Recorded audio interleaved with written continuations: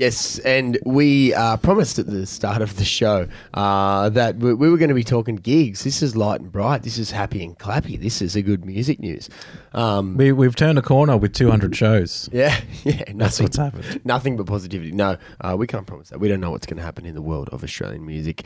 However, we do know what's happening in the world of Australian live music to a degree for the next few months. That's a lot of asterisks on the end of that one. But it starts with Great Southern Nights kicking off.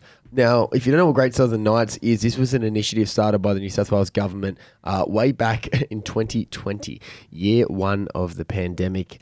Basically, Great Southern Nights was a government-funded initiative where they were going to put money towards and help with the organisation and creation of a lot of live music events, whether they be one-off gigs or small festivals or anything like that. One such example of that was the Next Exit Festival, which came to Gosford in 2021.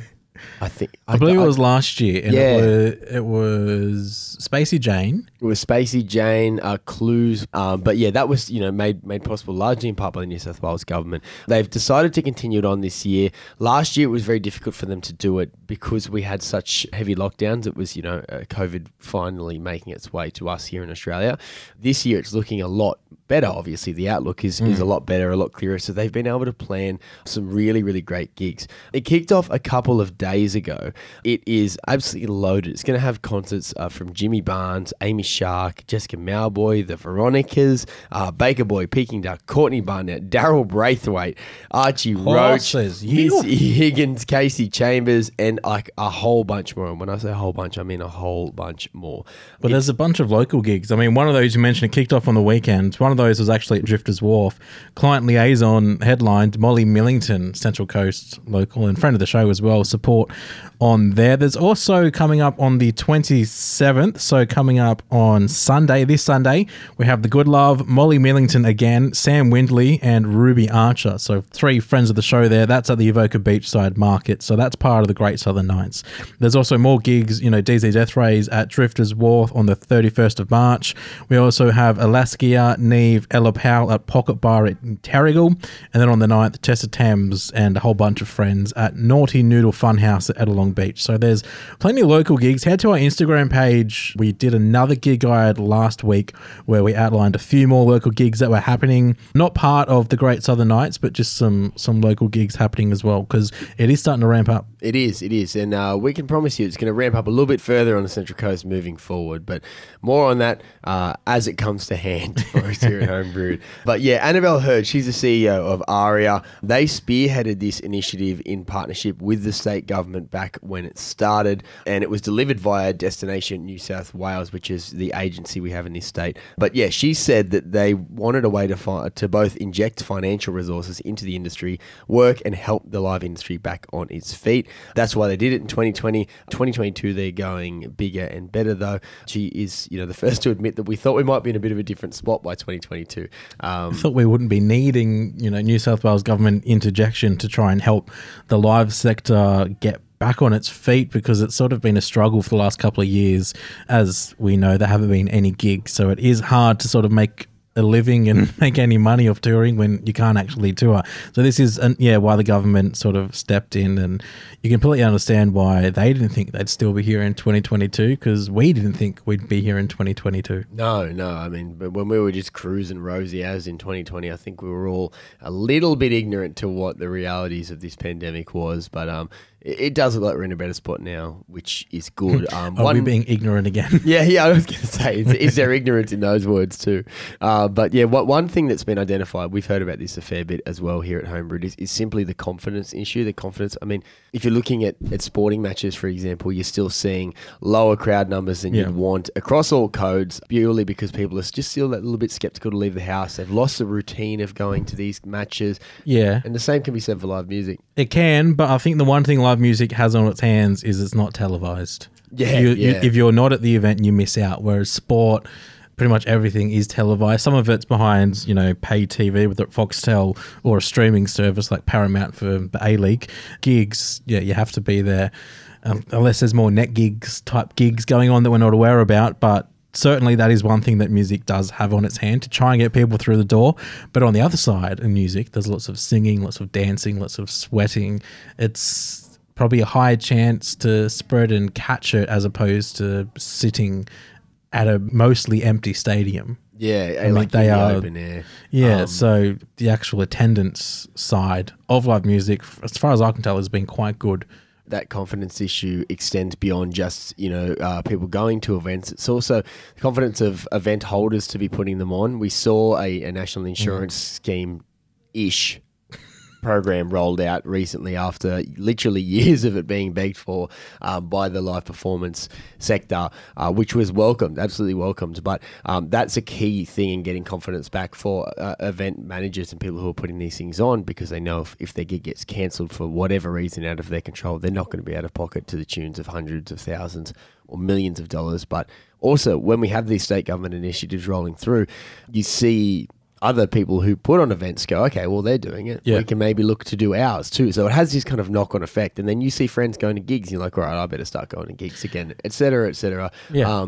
It's very cyclical. It's very related. Everything is connected to one another. So it's really good to see these things happening to inspire some confidence. There certainly is. And just going back to the Great Southern Nights in particular, everybody gets paid. No one is working for free. That goes all the way down the food chain, as they called it. So anyone from, the stagehands to the lighting and PA to the actual performers themselves, the promoters of the event, everybody is getting paid as part of this initiative as well, because we've repeated it so many times, but it just never gets untrue until we get to a point where we don't have to talk about it anymore. But so many people have left the industry, and most notably in the live sector, because they haven't been able to secure any financial income. This does help that. Yeah, definitely. I mean, it's like the security of a government job. It's the security of a council job, You can stand by a shovel and still get paid. Yeah, well, you're a councillor, but I know what you mean. I think most people were happy to see those ones go. Yes. But yeah, it's a lot of security for artists. I mean, they'd be really happy to get the call up to these kind of gigs. And we know that the venue side of gigs, the actual places where you can go and see gigs, has taken a massive tumble in recent years. Partly through COVID, partly still hangover from the lockout laws, which we haven't, ever really bounced back from, or we're yet to.